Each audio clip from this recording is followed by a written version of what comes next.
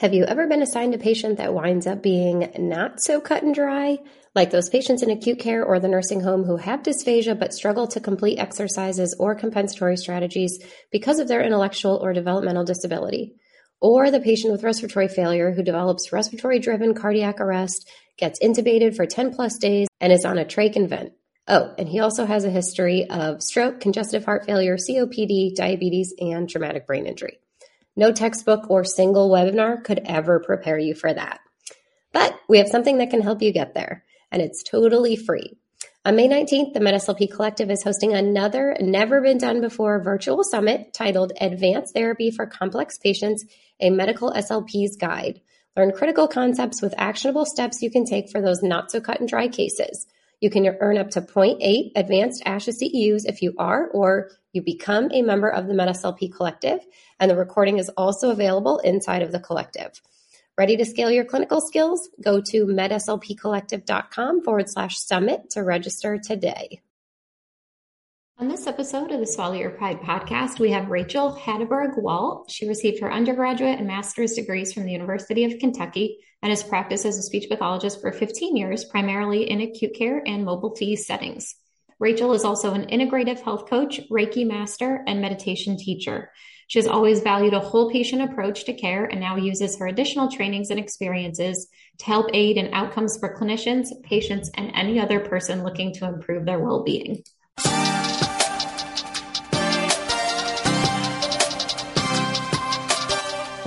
Welcome to the Swallow Your Pride podcast. I'm your host, Teresa Richard. I'm a board-certified specialist in swallowing and swallowing disorders and founder of the MedSLP Collective and MedSLP Education. This podcast is dedicated to delivering the latest evidence-based practice to medical SLPs everywhere, while also recognizing that medical SLPs everywhere are doing the best with what they've got. Whether you're a new clinician seeking tangible tools for therapy or a seasoned vet stuck in a rut, my goal is simple: to help you advance your practice without feeling overwhelmed or underappreciated. This means that together we'll build confidence, broaden your knowledge, and reignite your passion for our field. So if you're listening, I encourage you to swallow your pride and be open to new ideas, because at the end of the day, you and your patients deserve that kind of support. With that, let's dive in. Just a quick disclaimer that all statements and opinions expressed in this episode do not reflect on the organizations associated with the speakers and are their own opinions solely. Good morning, Rachel. Good morning. Thank you for having me. Oh, thank you so much for joining me. And I'm about 27 levels lower of frantic energy than I was about 1 minute ago, because Rachel took me through some breathing exercises, which I think we both needed after frantic child drop off this morning. So if I'm not like my crazy spastic self, that's why, everybody. So anyways, thank you, Rachel. I really appreciated that. I really needed that. You are so welcome. I'm so grateful to be here and with you, sharing your audience with me and talking all about this kind of art meets the science part of speech pathology. Yeah, I love it. So long story short, funny story. Rachel and I know each other from years and years ago in mobile fees land. And, we've both sort of, as our careers have evolved, which I love talking about that on the podcast. You don't have to stay stuck doing something that no longer serves you. And I love watching Rachel's career and becoming an entrepreneur evolve. And I'm so excited to dive more into this today. So Rachel, tell the people who you are, if you don't mind. Yes, of course. I am Rachel Hatteberg-Walt. I'm a speech pathologist. I graduated in 2007. From undergrad at University of Kentucky and then graduate school at University of Kentucky, and then primarily worked in acute care. I did some travel contracts and mobile fees. I've worked with Carolina Speech Pathology, doing mobile fees and doing continuing education and teaching and stuff for, I don't even know, like 10 years, I guess, at this point. Once I started having kids, I transitioned to PRN, acute care mostly. I did work at the Shirley Ryan Ability Lab in Chicago for a little bit doing inpatient rehab. But in speech pathology, dysphagia and acute care really take my heart. And then I started getting pulled away from the profession once I started having kids and realized my own mental health needed to kind of take the priority. That role change really knocked me for a loop in who I am and what my career is, because before children, I was like selling EndoHD equipment and teaching and working in acute care and just like felt really good about speech pathology. And then I had kids and took a PRN job instead and kind of stepped back. And I was like, okay, now what? What does this look like going forward? And so I started my company called Crafting Good. It started off as a subscription box company to do kindness crafts, just really putting a focus on kindness in the family, totally different than speech pathology, which kind of felt good at the time. I needed a little bit of a refresh, a little bit of a different perspective, something super creative, less scientific. So that felt really good. And then I started realizing as I took another acute care job here in Charlotte during January of 2020, which was a really great time to take an acute care job, that, I've totally neglected the self-kindness, self-compassion component into my company. And so COVID-19 really forced me to prioritize that part, self-compassion, self-kindness. I started meditating every day, started prioritizing getting outside every day. And it really helped me become a much better clinician and a much better parent, a much better person in all of my roles. During my time at that acute care job, actually during orientation, I was given this book called Compassionomics by the chaplain there that leads their Code Lavender program, which is a compassion program for practitioners. And I started reading the book, and then I couldn't devour it fast enough. So I got it on Audible. And so then I just, listened to it in all my free time. And then I went back to the paper copy version. And now I am like on a mission to get this information out there so clinicians don't have to suffer with burnout symptoms and realize that their compassion that probably brought them into the profession is actually a really super useful and evidence-based clinical skill that we can talk about today. So that was a lot, but I love it. No, I love that. Thank you so much. That's kind of the gist. Yeah, no, I love it. Yeah. So where should we start? I'm so excited to hear more about this book. So yeah, let's dive in. Well, yeah. So I was in training to do orientation for this new PRN job at the acute care in Atrium here. And the chaplain, I started talking to the chaplain about, the support they have for holistic care of practitioners and patients. I've always been a holistic minded person. I'm a holistic and integrative health coach as well. I also do Reiki. I am a founder of this compassion company, work with energetics and patients. So I'm always thinking about the mind, body, energy of a person. And I've always done this with my patients.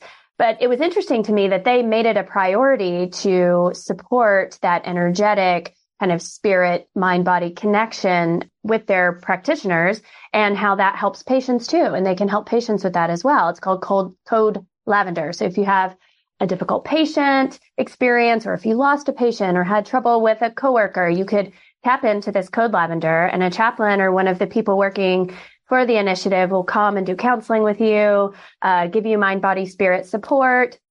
And so when the chaplain gave me this book and just really talked about how impactful it was, I was just so excited to read more, because that's always been such an ethos of mine to kind of look at the whole patient, a patient-centered approach. And I know we've heard that term so much, but when it's kind of shoved from the top in the leadership, like we have to be patient-centered, it kind of defeats the purpose of being patient-centered, right? Being patient-centered is being compassionate, is being an active listener, is thinking of the whole patient, thinking of their family dynamics. And so this kind of brought that back to life as a way of, that's right. That's why I got into this profession.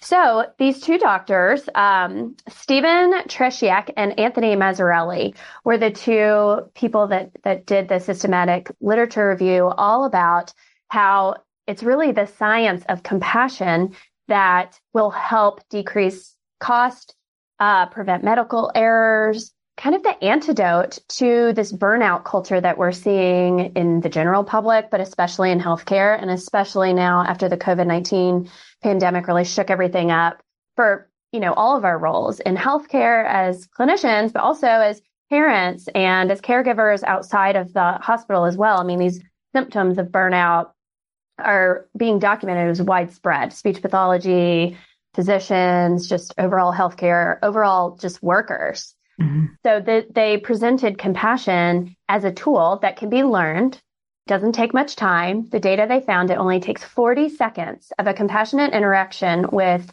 a patient or a patient's family member to be effective. And what's cool about compassion as a patient kind of tool is it helps us too. So it helps us with our symptoms of burnout. It helps us with our job satisfaction and with company culture as well and team culture. So it's the best bang for your buck. And it doesn't take long. It can be learned. We know how plastic our brains are. And I think the misconception is that compassion is just something you're born with. You either have compassion or you don't. You have empathy or you don't. And that's not true. They found that obviously with neuroplasticity that we can learn these skills if we pay attention to them and develop them over even just 6 hours can change your brain of training yourself to work compassionately. So that is kind of the general overview, but maybe we should go into some of the symptoms of burnout so people can recognize if they're experiencing that or if coworkers are experiencing that. Maybe the definition of compassion as well, so we know exactly what we're talking about, and then different ways to bring compassion into a clinical setting. Yeah, perfect. Yeah. Let me back you up, and maybe you were planning to address this later anyways, but I think of, you said something like it only takes 40 seconds of having a compassionate conversation to sort of change the trajectory. But I'm wondering, did they use like a specific dialogue, or was there anything that I guess for it to be a study, they have to have, specific measurables. And I'm curious as to really how they had the clinicians perform compassion. Right. Well, they videotaped and watched interactions with physicians and saw that, the patients rated that interaction as compassionate or not on a scale, and what are the things that really made them feel compassion as a compassionate interaction. So some of those things I'm sure you can probably think of: eye contact, having your body facing the patient, getting on their level, active listening. So all of those things go into active listening, repeating the patient. So all of those things that you might suspect are markers for a compassionate interaction. Asking thoughtful questions, asking if they have any questions. Again, a lot of the interactions before they apply the intervention of the clinicians were not compassionate at all. I think one of the surveys said like 1% of interactions are actually rated as compassionate by the clinician and the patient. So this is a problem that clinicians are aware of, that they could be more compassionate, and the patients really feel as well. And the funny thing about that, though, is they also found that we think individually that we are compassionate. But it's kind of one of those things that's, if you've ever done a food diary, you're like, I eat pretty healthy. I eat pretty good, And then you start recording what you're actually eating and you're like, oh, wait a second. Yeah. Maybe I'm not eating as cleanly as I thought. It's kind of the same thing. We personalize that we are compassionate because we don't want to think of ourselves as not compassionate, right? That's the alternative. Like nobody wants to identify as that. But when they started looking and videotaping these interactions between clinicians and patients, there were markers of our backs are turned because we're on the computer. We're really rushed. We're being interrupted. We're not listening to the patient at all because we're asking redundant questions. And those patients can feel that. Another interesting thing that they found about patients wanting compassion is that kindness and compassion is the most important thing they're looking for when they're looking for care. So even more than travel distance, even more than cost, they're looking for kind, compassionate, understanding clinicians. And so it's imperative, for a revenue standpoint, that we prioritize compassionate care, compassionate interactions with our patients. And it seems obvious that maybe we are compassionate, but we do have that bias that maybe we think we're a little more compassionate than we are. And that's why it's important to speak to the burnout, because the burnout actually decreases compassion in clinicians. So that's why it's a really important piece to this whole puzzle. There's at least some of the data, it's been around 50% of speech pathologists in the data that they found have experienced symptoms of burnout.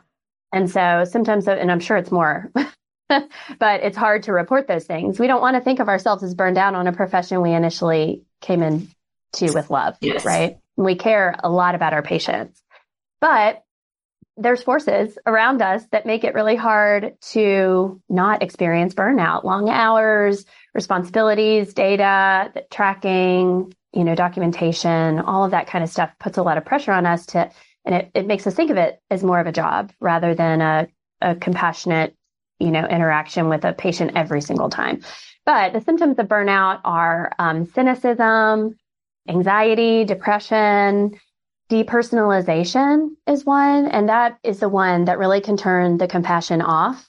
When we depersonalize our patients and our interactions, even with coworkers and things, it prevents compassion. Yeah. And it contributes to medical errors and to inappropriate tests being recommended and things like that, because we're looking at it more as a to-do list, like a patient list as a to-do list rather than each person's patients and all of that goes into it, their circumstances, their feelings about it, their mindset about their goals.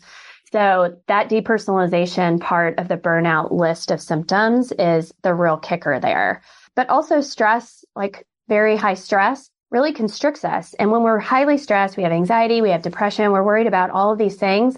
It's really hard to think of a person as a whole patient and come out with expansion and love rather than just that constriction, worry about that. We also second guess ourselves if we're experiencing burnout, which can be super impactful to our decision-making processes as far as instrumentals to recommend, therapeutic approaches to recommend, diet recommendations and all of those things. If we're second guessing ourselves the whole time, we're just waffling out there. We're not really using our evidence-based practice because our mental health and our energy is so focused on our stress that it can negatively impact that compassionate care and patient care, obviously, as a result. Yeah. Well, thank you for sharing all of that. Yeah. And when we're talking about compassion, what we're talking about is feeling someone else's feelings, kind of like empathy, but then going to the next stage, which is to act to help relieve that suffering. So they found a little bit of difficulty when they were searching all the papers and stuff because the definitions of compassion were all over the place.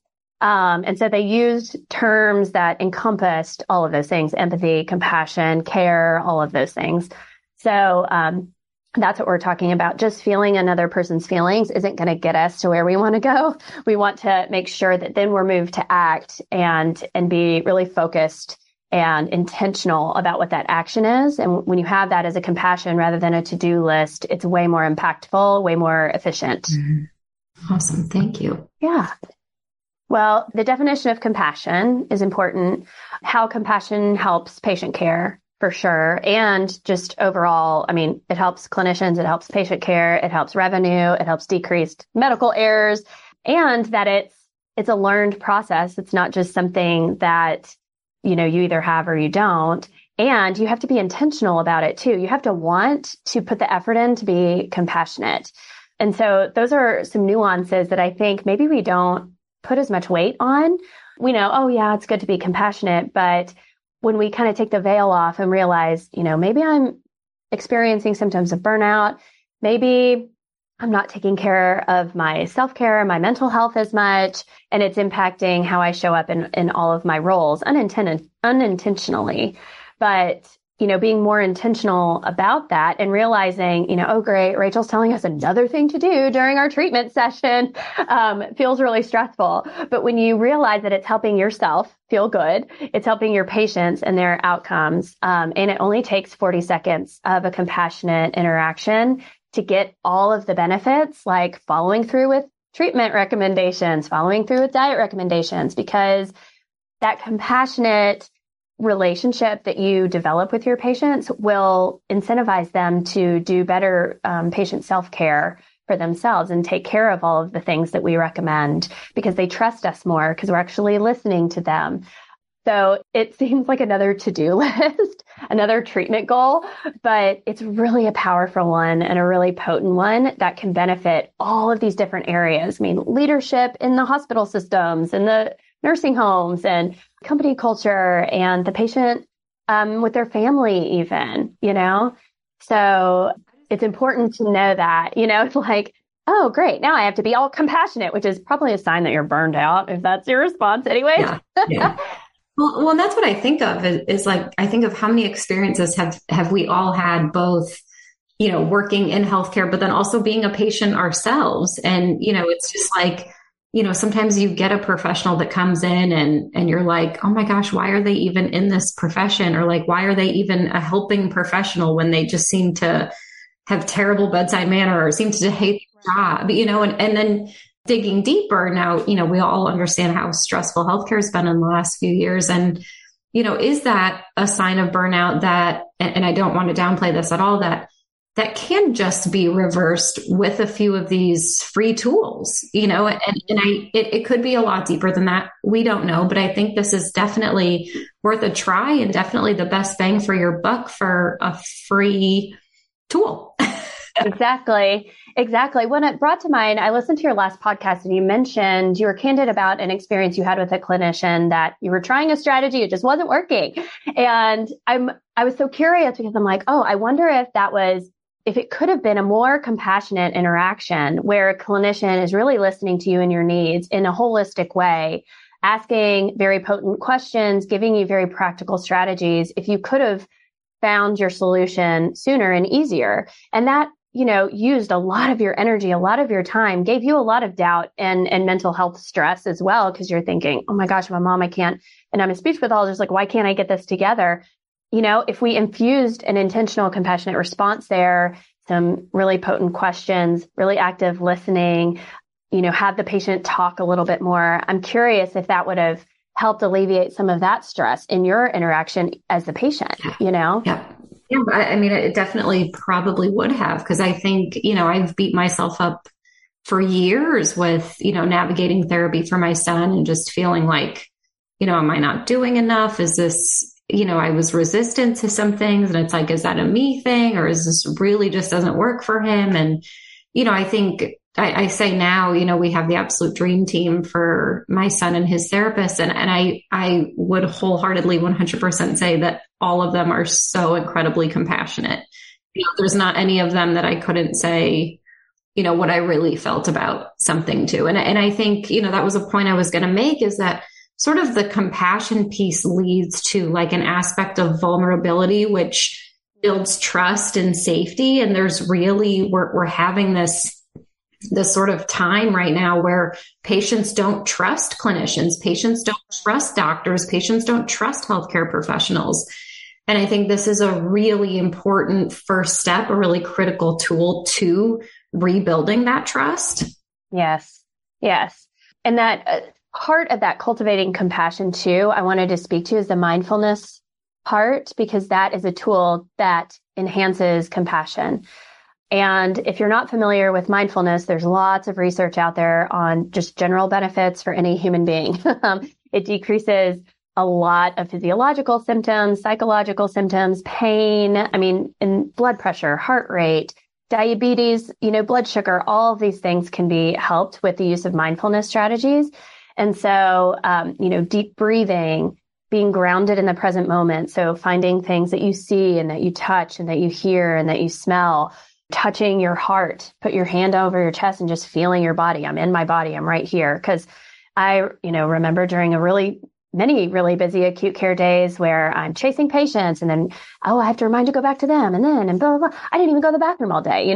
It's like the body will scream at you until you notice it. So even just a hand on the heart on the way to the next patient, taking a good deep breath, putting your hand on your belly to feel your diaphragm expanding and getting really good oxygen can help ground you in the moment. So your brain is not scattering all over the hospital while you're with a patient. So it's that mindfulness piece that I'm really passionate about, growing that empathy and compassion factor during the strategies with patient or with clinicians. But then it would be even interesting to practice it with your patients that have had a really hard time with a strategy and like, okay, let's just take a deep breath. Let's just get to this present moment. Take a deep breath. And as we experienced, before on this call, it just helps connect you energetically and with those feelings and with those trusts of, I'm here to hold space for you too. Yes, I'm here to improve your swallowing or whatever our goals are, but I also care about you and how you're doing is super powerful. Yeah. I think, and that was one of the things that I always talked about that I loved so much about doing mobile fees was that we were sort of on our own time. We didn't have to be in and out in, however many minutes. And we did, that was one thing I loved so much, because I felt like it was okay for me to take a few minutes and really establish rapport with a patient. And, I'm obviously about to stick a camera up your nose. I need to establish some sort of rapport. And I was just about to say the rapport, compassion, energetic connection piece to mobile fees is what, 3/4 of it, honestly? Because if you can't quickly establish a trusting environment for that test, you're not going to get the test done. Yes. And that is the biggest thing that I am a cheerleader for when I'm doing training courses for fees participants that are new clinicians and that are freaking out about scoping. I'm like, look, the best thing you can do for yourself is calm your body down, get confidence yourself, be self-compassionate yourself, so you can infuse that to your patients, because that is going to be your golden nugget, your magic ticket to get a really good fees done. So, 100%. I love that you said that, because I've said that so many times. And, I think I always was surprised. Like, I'd have, a few patients that would say, oh my gosh, you're the first person that's really, truly, stopped and asked me these questions, or like really, truly seemed like you cared. And part of me was just like, all I did was just sort of ask how they're doing. I didn't feel like I did anything outrageous, other than just asking them questions and establishing rapport. But like you said, it really only takes 40 seconds to do that. And I think just asking these questions and giving them a space to say how they're feeling and giving them a safe container to express themselves in can mean so much. Well, and the difference between, hey, how are you doing today? I'm going to stick this thing in your nose, blah, blah, versus, hey, how are you doing? I know this is, a little bit nerve-wracking. You are safe here. Like, you can talk to me the whole time. The difference between energetically, the difference between a really warm, how are you doing? And a, hey, how are you doing? I'm going to do blah, blah, blah, blah. It's like, whoa, I didn't even answer you and you're onto your spiel. Like, back it up, man. And dysphagia is so personal. I think we do talk about that some, but I don't know if we give it the weight it probably deserves. This is someone's love. If they were a chef and now they have dysphagia and they can't really cook for their family because it's too painful. That is so personal. And if we can understand that part of it, I know how much it means to you to sit at the table with your family over Thanksgiving coming up.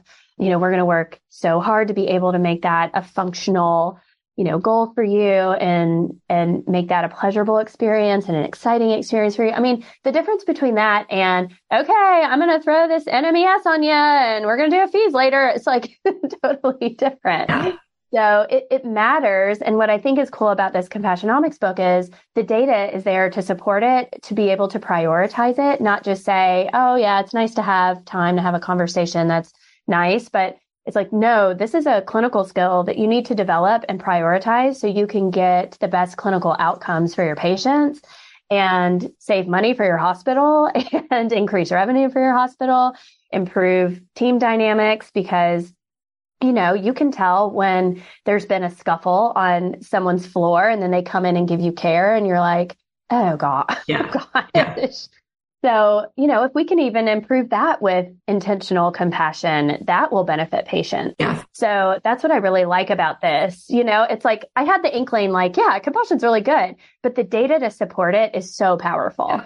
I love all this. It was actually just a few days ago, and I had a friend that was asking me to help her find a doctor. It was like an ENT that she needed. And, she's like, I have a few names. Do you know, and I was like, well, let me just tell you, like, some ENTs specialize in ears, some specialize in sinus, some specialize in throat. Like, we got to find one that's the right specialty for you. So anyway, I was helping her do some research. The overwhelming result was this one doctor that came up that had like 97 reviews, like all 5-star reviews. And like everybody else just had a handful. The reviews were all over the place. And I was like, why is this guy so good? And so I clicked on the reviews. Every single review was about like, he actually sat down and took the time to really understand my problem, asked how my day was. And it was interesting because even some of the reviews were like, he took, 2 minutes of his time, like it wasn't a ton of time. No. But what was so interesting and what I was so infatuated with was how this created this culture and this fostered this trust with this doctor that this was the guy to go to because he was going to actually listen to you.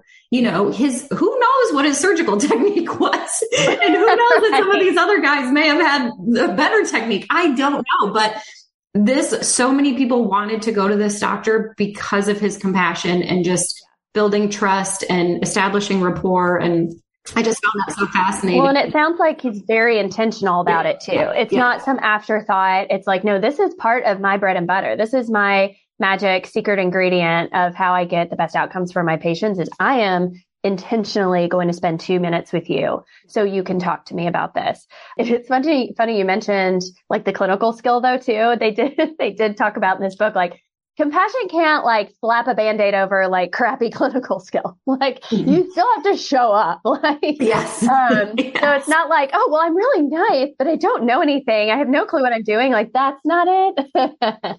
But it's also going to help you in that regard too, getting better and being compassionate with yourself and all of that kind of thing. But yeah, I mean, it makes a difference. And I'm sure that doctor is bringing tons of revenue in. And I'm sure the leadership is looking at him like, oh, okay, what's this dude got going on?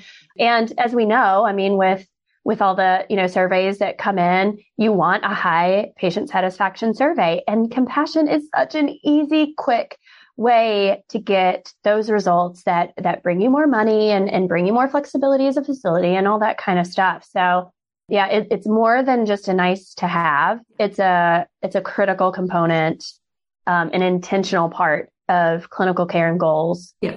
Awesome. All right. Let's dive in. Can we dive into sort of the actual strategy behind compassion? Sure. Like the active listening and things, or the mindfulness part of it? Either one. Well, they go hand in hand. So, as we talked kind of offhand about, there's a difference between asking questions and, rattling off recommendations and listening fully to the person. So a couple of key factors there is that your body communication is on point for compassion. So if it's appropriate, if that's a hand on the shoulder or holding a hand of a patient or, making eye contact and keeping eye contact, making it an intentional practice to eliminate distractions. They found that I think it was like 11 seconds. The clinician wasn't even in the session 11 seconds without an interruption and a distraction. Well, that just kills the trust of a patient.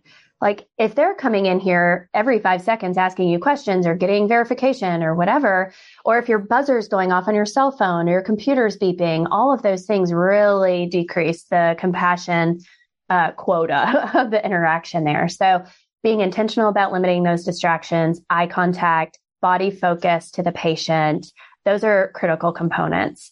And just all of those active listening things. So nodding your head, actually listening, not just, you're about to throw up all of your recommendations, no matter what they say, but being fluid with that, being, intuitive about that.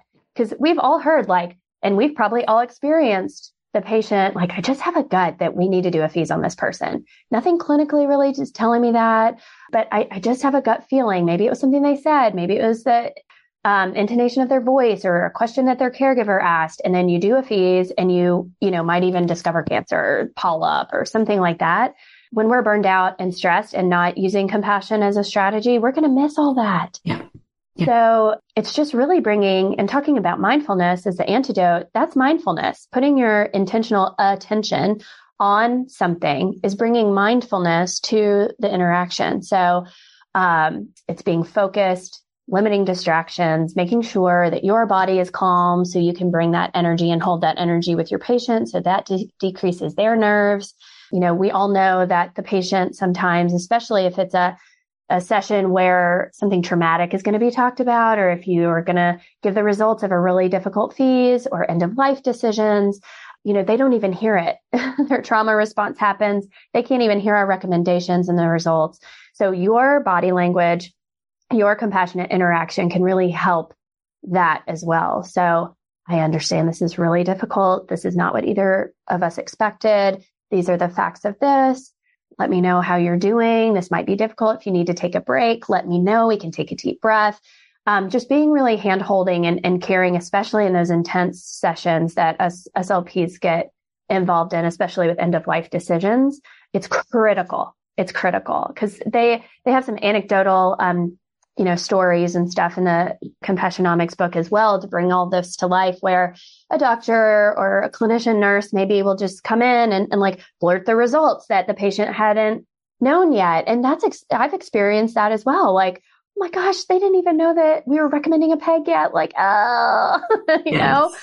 And those things really matter because it slashes trust.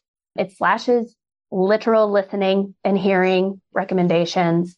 And it undermines our clinical knowledge because the method at which it's delivered matters so much. Yeah.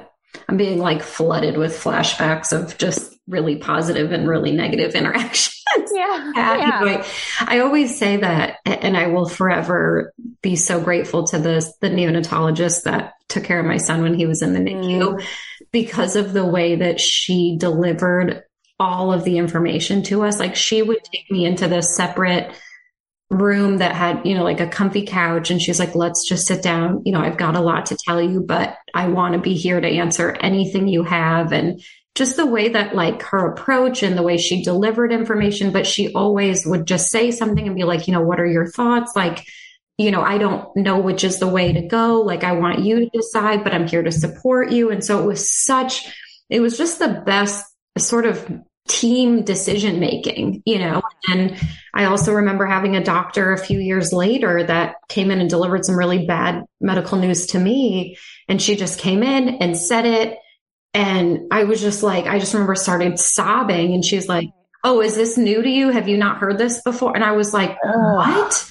And like, I just ran out of I grabbed my stuff and ran out. Like I never even asked any. So I got home to my husband and I was like flooded with questions and he's like, why didn't you ask? And I was like, I couldn't. Like this was not the woman I was going to ask questions to, No, I mean, it traumatized you, and it happens to our patients' families as well. If something's going on with a patient in the ICU and you step out and you're not as compassionate with the interaction with the, patient's family, then that's going on with the patient's family. And then the patient's family is not going to follow through with the recommendations. And it's going to be this drawn out process and things. So it makes a huge difference. And you probably didn't even hear anything else she had to say because of the initial news, and being so crass. And you're like, oh my gosh, like, get me out of here. I can't even listen to you, much less understand the results and then be able to follow through with them. Yep. Yeah. Yeah. So I think what I'm having trouble reconciling here, Rachel, that I know you can clarify is sort of, okay, we have an SLP that's just feeling so burnt out. And they're like, okay, I'm listening to this and it's all well and good that you guys think if I just all of a sudden turn on the compassion, I'm not going to be burned out anymore. Right. So I'd love for you to, obviously. Yeah. So I'd love for you to sort of help break that down for us. Exactly. Well, it's like when someone says, well, just do self-care and you're fine. It's like, just go get a massage and your life will be great. Take a bubble bath, baby. No, obviously, depending on the level of burnout, there needs to be certain strategies. Obviously, if you're really burned out, you need to seek mental health support, counseling, medications, whatever's right for you. Enlist all of your support systems around you. If that's coworkers, if that's a boss, if that's a babysitter or a caregiver at home that can help enable you to take care of yourself and have some time. But I would highly recommend these mindfulness techniques like meditation or stillness and silence, yoga, going out in nature, some things that you can infuse even in your day that can be really easy. It's not going to be a fix. Like you still have to, depending on your level of burnout, address things at the core, with mental health support and whatever that looks like to you and whatever, would be appropriate for you at that level. But even going and sitting outside for lunch will help some of this burnout stress and give you some space, some fresh air, some vitamin D. Seeing nature has really been shown to decrease some stress symptoms. Looking at nature, even on your computer, like even if you're in New York City and it's, a concrete jungle, even just pulling out, you're eating at your desk, you're really stressed, you got 10 minutes to eat. If you put up one of your like happy places in nature on your screen, it's shown to decrease some of these symptoms of burnout.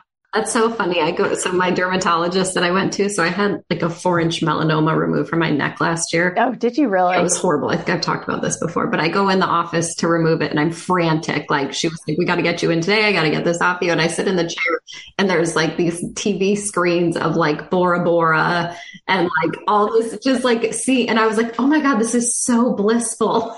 Right? It makes a difference. She's like so funny. Cutting, 40, like ended up putting like 40 stitches in my neck. And I was like, oh my, she's like, how are you doing? I'm like, I am loving Bora Bora. Thank you so much. Bring me all the Bora Bora. Well, it does, because that is a mindfulness focused task. So if you can, even doing deep breathing like we did earlier, where you just focus on the breath in and out, will help decrease some of those symptoms of stress and burnout. Getting a therapist, obviously, or a coach. I do one-on-one coaching for well-being, and I work with people that feel burned out and need some tactical, hands-on, one-on-one support with that. And there's all sorts of energetic and, integrative mind-body strategies that really show to help too. But grounding in the present moment really helps. Like even taking your shoes off and walking in grass can help you. So really approachable things that you can do with not so much time on your hands. But again, like compassion is not going to just fix everything in your life. Do you have much experience with hypnotherapy?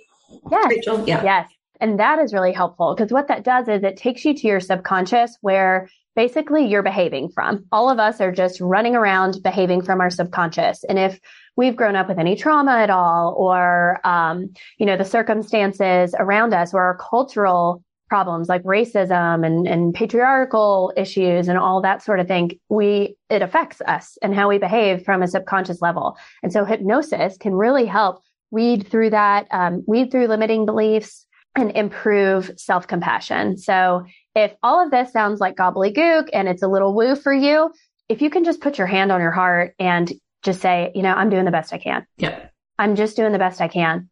And finding any little moment during your day doing that can help set you on a trajectory for real healing and recovery and to be able to access that compassion for your clinicians and patients again.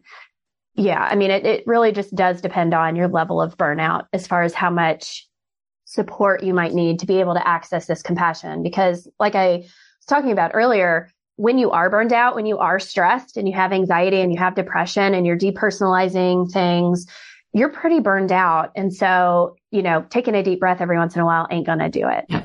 Yeah. So really swallowing your pride and accessing the programs available to you in your facilities as well. If your company has a wellness program, to really use that. It's there for you. Talk to the chaplain at the hospital if that's available to you. Ask about Code Lavender, because my hospital system was not the only hospital system that uses that compassion-based approach to taking care of their clinicians. So accessing the free and available support that's there for you, and definitely mental health, but also just compassion is an energy. It's an emotion. It's an energetic. So tackling this with a mind-body integrative approach, I think, of course, is a really effective way to help combat the symptoms of burnout. Yeah. Awesome. I love this. I could not love this anymore, Rachel. So. Oh, good. I'm so glad. Me too. That's why I'm like so annoying about blabbering about it. Absolutely. No, it's just so needed. And I think, we joke, swallow your pride and ask for help. I know that's the hardest thing to do. And it also just, for the longest time, I was the same way. And I think it just sort of seems like I've got 90 million things going on. The last thing I need to do is like do some woo-woo mindfulness, Exactly. And I was so resistant to it for so long. And then I had enough people that I trust in my inner circle, mentors, coaches, things like that were like, Teresa, you have to just get some help in this area. Yeah. Because how effective are we if we're so burned out? Yeah.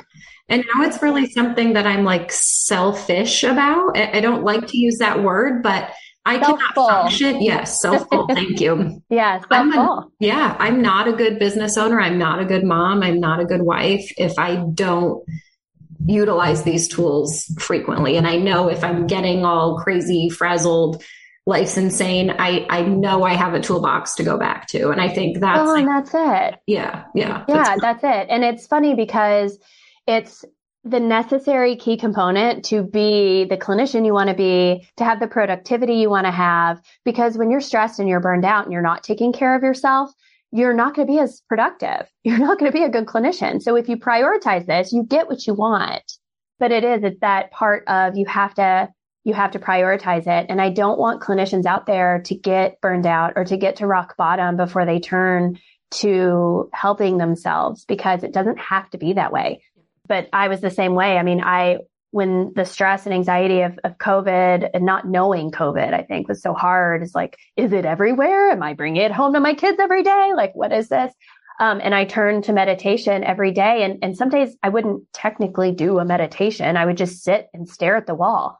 And what was so impactful was the boundary setting with that. I told my husband, who was at home with our 3 very small children all day while I was at the hospital, like, when I get home, nobody speaks to me. Nobody talks to me. Nobody asks me anything for an hour. I'm going to go take a shower. I'm going to get clean clothes on, and I'm going to sit by myself and recharge and kind of cope with what happened during the day. And I prioritize that, and I set that boundary. And that is what really helped me flourish in all of those roles. And what's cool about mindfulness too is, it's not some plateau. We don't get to some point where we're like, oh, I'm so enlightened and mindful and compassionate that I don't ever have to really be intentional about it. It's not a plateau. It's not, a summit of a mountain. It's tools that you can use as these balancing acts and just riding the waves of stress. So when you do have a hard patient, or you do lose a patient, or you have a difficult interaction with a coworker, that you can always turn to, like you said, tools in your toolbox to help stabilize and get you back to that state that you want to be in, that calm and compassionate and insightful clinician you want to be. Yep. I love it. Any final thoughts, Rachel? I think we covered everything, but I feel like I probably blabbered a lot, but okay. Yeah. I'm just really grateful for you having me here and sharing this information with people, because I really think it can make a big impact into their job satisfaction and patient care. So yeah, I love it. Thank you so much, Rachel. You're so welcome. Thank you. And that's a wrap for this episode. As always, thank you so much for listening. And if you'd like to download the show notes from this episode, please visit swallowyourpridepodcast.com. There you can also sign up for our email list so that you'll never miss another episode. If you do like what you hear, then please subscribe and leave a review on iTunes, or share it on social media with your friends and colleagues, because that is what keeps these episodes coming. If you'd like to be a guest, share feedback, or request a topic to be discussed on the show, please email podcast@teresarichard.com. Thank you so much for listening, and we'll catch you next week.